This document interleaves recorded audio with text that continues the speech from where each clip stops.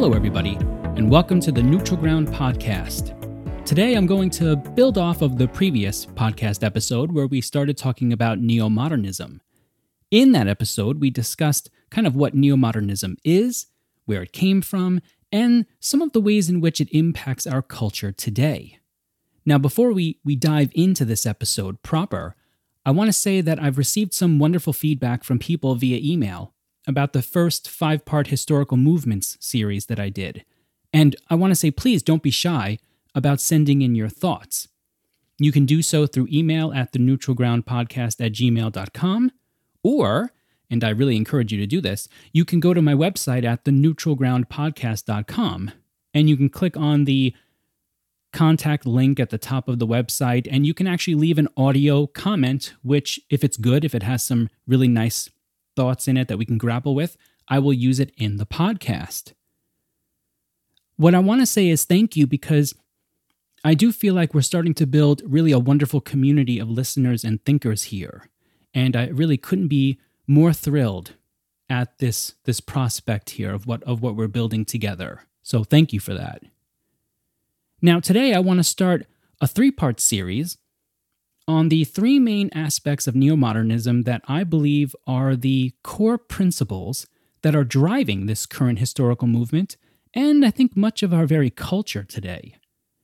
The reason why I want to kind of slow play this a little bit and dive into these in their own episodes is because I want to lay out with more detail why I think these are important traits for us to deal with in Neomodernism, and how I think confronting these traits might make us feel more connected with the culture, with our own place in the historical movement, and really just kind of more connected with each other in general.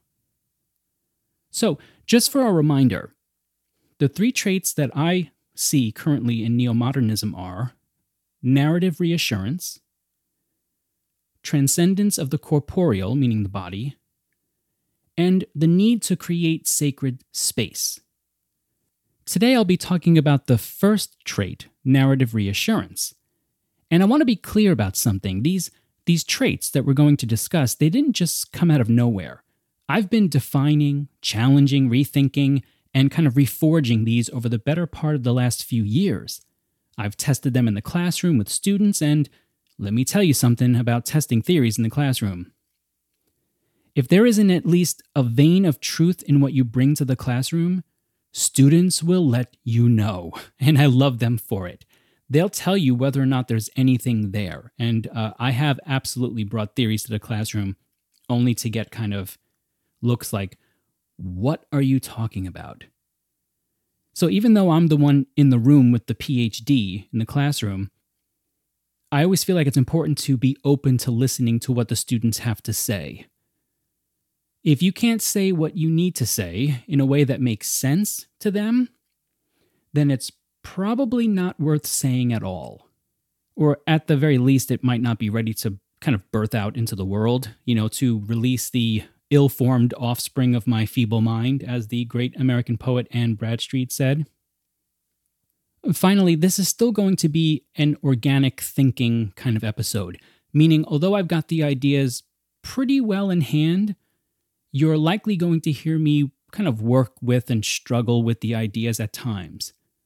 And if this podcast is going the way that I hope it is, you should be grappling with them as well. Don't be afraid to kind of pause and challenge and think about what I'm saying here.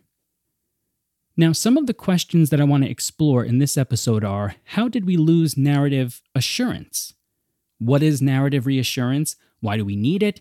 And where do we see it manifesting itself in our current culture? Now, you might recall from our kind of 2-part mini-series that was within the series. A series within a series. How very meta. I'm getting off track already. You might recall that postmodernism introduced narrative skepticism. At first, it mostly confined itself to skepticism of what we would call grand narratives. These are kind of all-encompassing stories that attempt to define major human concepts and or maybe some aspect of the human experience. Sometimes they're called meta-narratives as well. However, although it started off as skepticism of just those grand or meta-narratives, I think it slowly spread to language itself and then even personal narratives, so that people no longer felt as though their stories carried any sense of value or meaning by the time we get to, I would say, roughly the early to mid 2000s. Now, do we at times need to glance upon a narrative with a skeptical eye? Yeah, I think so. Again, don't buy into the hype that postmodernism is all bad. It's not. There are times when reading something from a skeptical perspective can actually help us balance out our own biases. When I read something that I completely agree with, at first, like most people, it makes me feel good, vindicated, even dare I say a bit self-righteous, which is always pretty much when I know that something's gone wrong.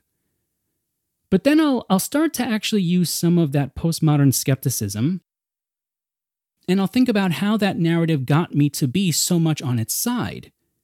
And I'll start to grapple with the major points and try to contextualize them against myself, against the person that I ultimately want to be in life. And oftentimes when I do that, I'll find at least a few parts where I'll go, wait a minute. I'm not so sure that I actually do agree with all of this stuff, these ideas. And that's why thinking as a process needs to be time-consuming and muddy, right? You need to think, rethink, live with something for a little bit. So there are times when a postmodern skepticism can be useful. The problem is when you apply this skepticism to all things, at all times, and it becomes your very own ethos, right? Your sense of self is built around a kind of cynical reading of all human narratives. I would argue that if that's you, you're in a pretty bad place in life.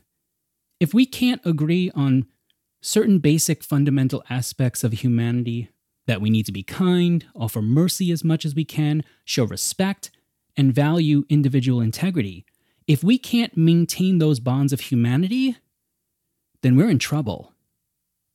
So how do we help build and maintain those bonds of humanity, especially today when things seem to be so contentious and argumentative? Through narrative reassurance. And what I mean by that is by reading, ingesting, telling stories that reassure us that there are certain universal values that we can agree upon and even build relationships with, or build relationships upon, I should say. We get those connective bonds from narratives that have stood the test of time, and by listening to great stories that speak to the core of humanity and reinforce them. Now, I'm going to regale you with a story from my past, from a time when I was actually training to become a secondary school English teacher. Although I teach college now, at one point in my life, I did teach junior high and high school for a very little bit. This was, I guess, quite some time ago now, but I still very much value the experience of it because I met a lot of wonderful kids who were really fun to be around. But there's one story that I'll always remember. I was a student teacher at the time, and it was a 7th grade English class, so I guess roughly like 13-year-olds. One of the lessons that my cooperating teacher was using, and it was a good lesson, actually, was this concept of having the students build their own towns. Now, I don't remember what book it was connected to, but I do remember it was a good lesson. They had to quite literally draw a town on paper, put in these squares and identify the core buildings and utilities that their town needed to have. When it came time to share these towns with each other, one of the students was kind of rattling off these buildings in his town. He had schools, video game stores, grocery stores, and then he said, "porn shop." And everyone in the room just went silent. It was one of those moments that you could feel the thickness of tension in the room. And the student felt it immediately and was like, "What? What's the big deal? My cooperating teacher pushed for some clarity. Like, what do you mean? What are you saying? And the student said, yeah, a porn shop. You know, where you can bring things in and get money for them. And we all gave a collective exhale and said, oh, a pawn shop. Pawn. We all had a good laugh, even the student, because he knew what he meant. He just didn't kind of have the right word there. You get those funny moments, actually, teaching in junior high, where the students still kind of occupy that liminal space between child and teenager. In that moment, however, we all experienced what narratologist Jerome Bruner calls a narrative breach.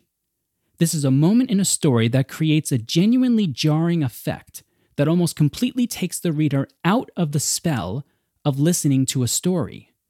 Sometimes these breaches can actually be used really effectively as a form of narrative construction. If you're a Final Fantasy video game fan, I'm sure you remember the first time that you experienced the scene with the death of Aerith, which is an amazingly disturbing moment, but it makes you want to continue to play the game and actually win.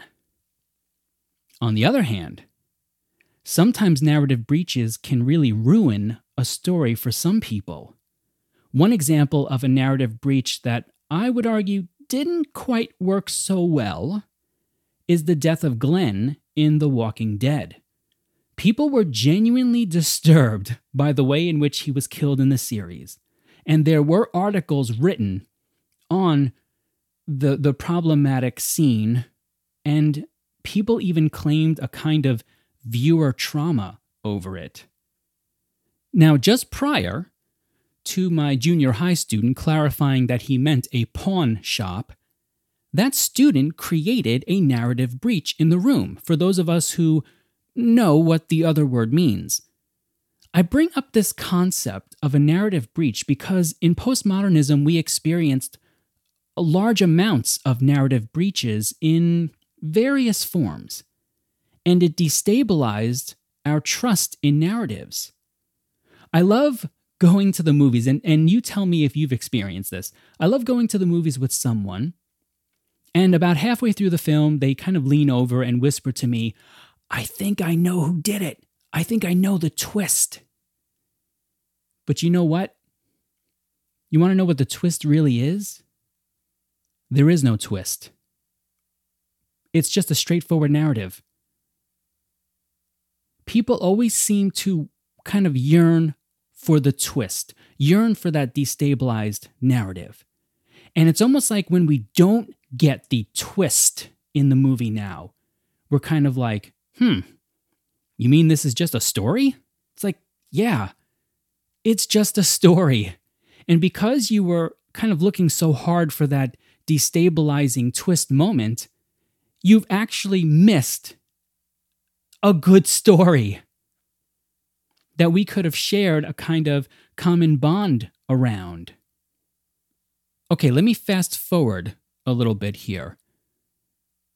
So about a year later after that, after teaching junior high, I'm teaching in high school. And I was very fortunate enough I got to teach 9, 10, and grade 12. So everything except 11th grade, which, I mean, I guess is a bit ironic considering my field of specialty is American Lit, and that I didn't even get to teach American Lit. But one of the interesting aspects of the school curriculum in New York State, and I don't know if this is still the case actually, but in each year of high school, the students had to read at least one Shakespearean play. And I think they might not have had to read it in 11th grade because of the American Lit thing, but they might have. Either way, in 9th grade, high school students traditionally read like Romeo and Juliet, probably because they, have access to that story in so many different forms and adaptations, and it's pretty accessible in terms of its plot, right? In 10th grade, you read either Othello or Julius Caesar, and then in 12th grade, students traditionally read either Hamlet or A Midsummer Night's Dream. Now, from my own personal experience teaching it, I think students actually reacted pretty positively to having to read those plays. When I say positively, I just mean that they've heard of the great William Shakespeare so much that I think they were open to kind of seeing what's so great about it, right? Like they would go into it going, all right, Bill Shakespeare, you got me for at least a couple of pages. Let's see what's so great about you. And let me tell you, sometimes that's the best place that you can have students, even at the college level, is when they're like, I've heard of this. I'm open to seeing what's so great about it. Now, the beauty of this high school curriculum was that it gave students from all different backgrounds things that they could discuss with each other. I'm not saying that students went around saying, "Canst thou believe what atrocities befell fair Desdemona and the most worthy Othello?" No, they most definitely didn't do that. At least I never heard them do that. But there was a connection there. And when they came upon themes and characters from those stories, for example, a character like Iago from Othello, the type of person who is so good at manipulation that he can lead you toward your own very destruction and make you believe that you were in control of it the entire time. Exposure to that kind of character gives not just young people, but all of us, a frame of reference to be able to spot potential Iagos in our own lives. It gives us a template for one aspect of evil, the destructive force of manipulation. Now, for hundreds of years, people read Shakespeare's Othello and could use that reference of Iago as a kind of stable narrative. They could reference that someone was like an Iago figure in real life, and you knew to be wary of that person because we had narrative assurance in our understanding that Iago was evil. So anyone who's like Iago, we should kind of keep away from. All of that was the case until you get to the skepticism of postmodernism. Now, if you do a quick search on Google with the question, "Is Iago evil?" you will find a bevy of answers, many of which are very postmodern in their approach, where people try to push back on the concept that he is in fact evil.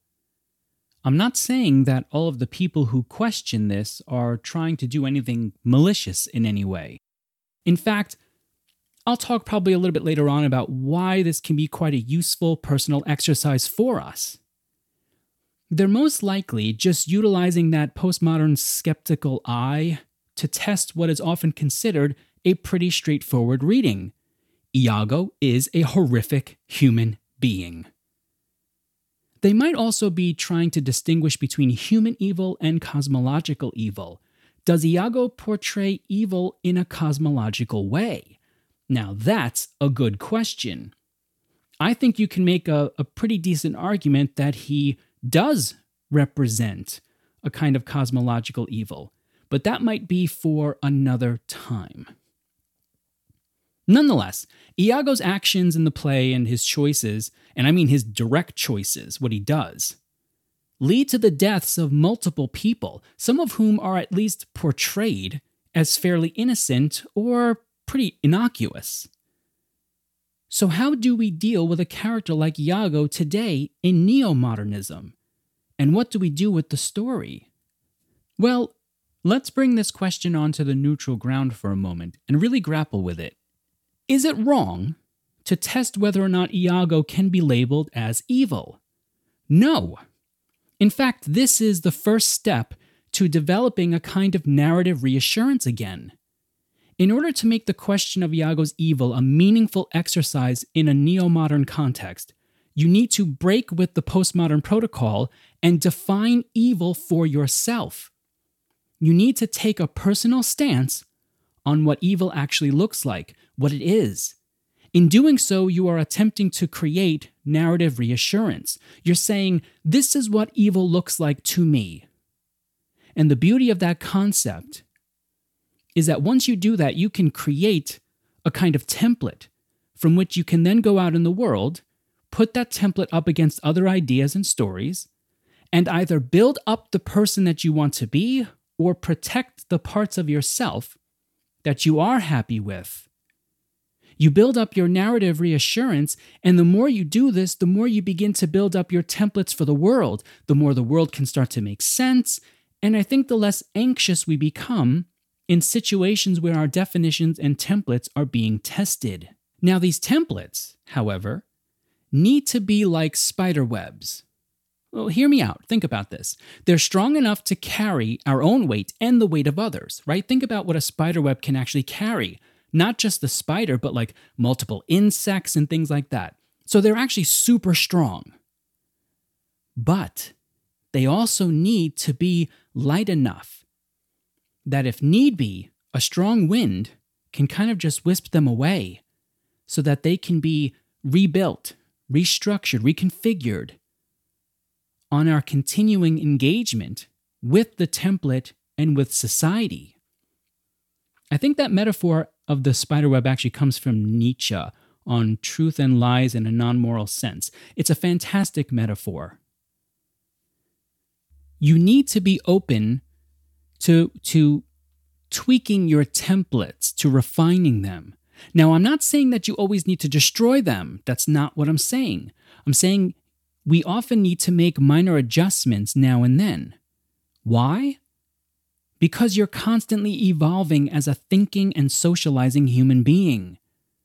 Tell me, when did Socrates stop his process of growth and thinking? When he died.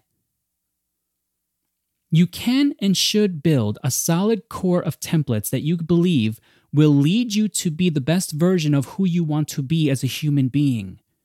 But you must be open to tweaks. However, if you're constantly destroying your templates and rebuilding them from the ground up, that's not good. It means you're not actually defining any core principles for yourself, and you're probably not spending enough time reflecting on who you actually want to be. If you can't even define what a good person is, how the heck are you supposed to judge your own actions and the way that you interact with others? You can't. And if you have no clear criteria for judging what is good in you, how can you ever reassure within yourself that which is best in you? You can't. And that is one of the reasons why I think so many people today feel so terrible about themselves, like everything they do is wrong, and that they simply have no good inside them. The first thing that I would ask those people is, what is good to you? Write it down. Construct what a good person is, does, says. And then go out into the world with that template and see the world through the template. Don't try to be it at the very beginning. See it in the world. Identify it. Then start to slowly move yourself toward being that good person. And a good person is not a perfect person. Don't create a perfect individual from which you assure your own failure, and then you can feel justified when you just give up.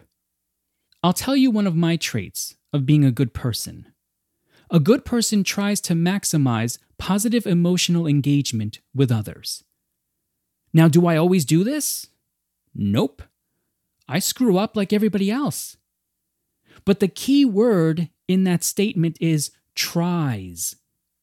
I know when I actually try to do this and when I don't.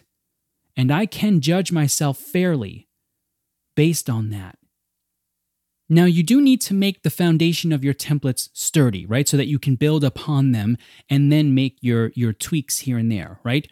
But they also must be malleable in case your templates start to degrade into a kind of irascible tyranny.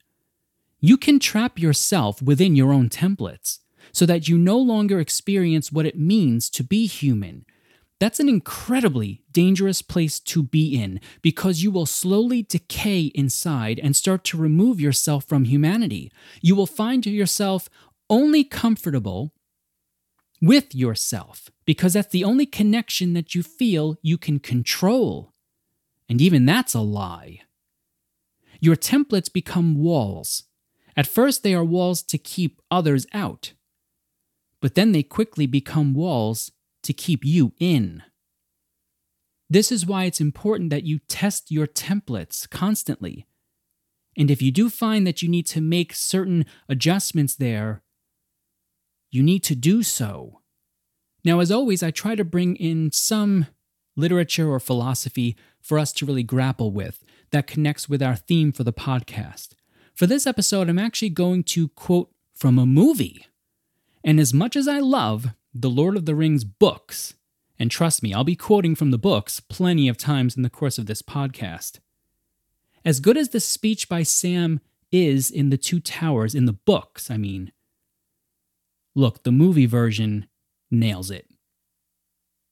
Those movies weren't just well done. We loved them because they spoke to our yearning for neomodern seriousness, for narrative reassurance.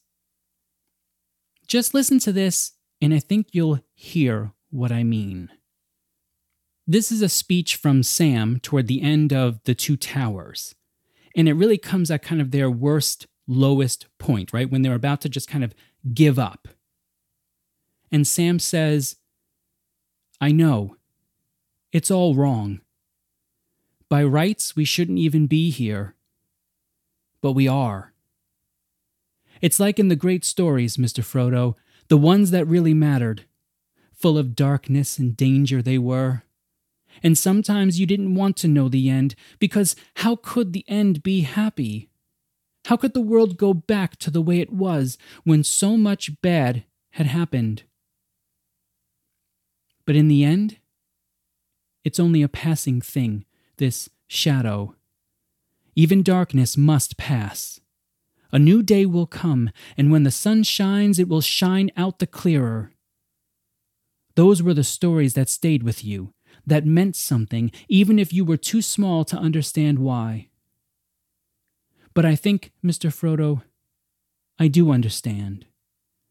I know now. Folk in those stories had lots of chances of turning back, only they didn't. They kept going because they were holding on to something. What are we holding on to, Sam? That there's some good in this world, Mr. Frodo, and it's worth fighting for." Now, I challenge you to listen to that speech and not go out into the world and build up your templates of good, to leave the world of cynicism behind and find good. Quest for it. Look for it in those you love, and more importantly, look for it in those you despise. Because no matter how dark the world becomes, no matter how many people cast dirty looks at you, no matter how many times you fall down and the people around you simply laugh, never forget there is good in the world. And good is a real force. And it is magnified with every smile, every time you extend humanity to another. You don't simply build a narrative of reassurance for yourself. You live it. You bring it out to others, and in doing so, you show others that there is good in the world. And I promise you, if you bring that goodness out and embody it, it will catch on with the people in your house, in your work, in your community, in the country, and in the world. All great pieces of literature and media have known this fact forever. Goodness can triumph over hate, but it must be believed and practiced. And you will fail at times. You will hate. You will be frustrated. But that is not the source of your failure. You fail only if you do not try the next time.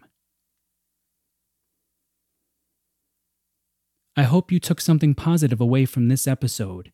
In the next episode, we're going to take a look at the second part of this series, the importance of transcending the corporeal or the body. Until next time, try to keep one foot firmly planted on the neutral ground, and have a great day. I thank you for taking the time to listen, and I hope you've enjoyed the episode. If you did enjoy the episode, please do me a favor. Consider supporting my endeavor to create this kind of new community of people by doing one of the following. Leave a positive rating, a kind comment, and/or subscribing to the podcast on whichever platform you're currently using to listen to me now. Additionally, you can find me on joemeyer.substack.com and on my main website, theneutralgroundpodcast.com, where you can listen to episodes and contact me with a question or comment via email, or even you can leave an audio comment with some thoughts of your own. If your comment is particularly thoughtful and can spark some good kind of thought within us, I'll use it on the show and we'll grapple with it together. Thank you for listening. Thank you for your feedback. Thank you for your time. It is truly appreciated.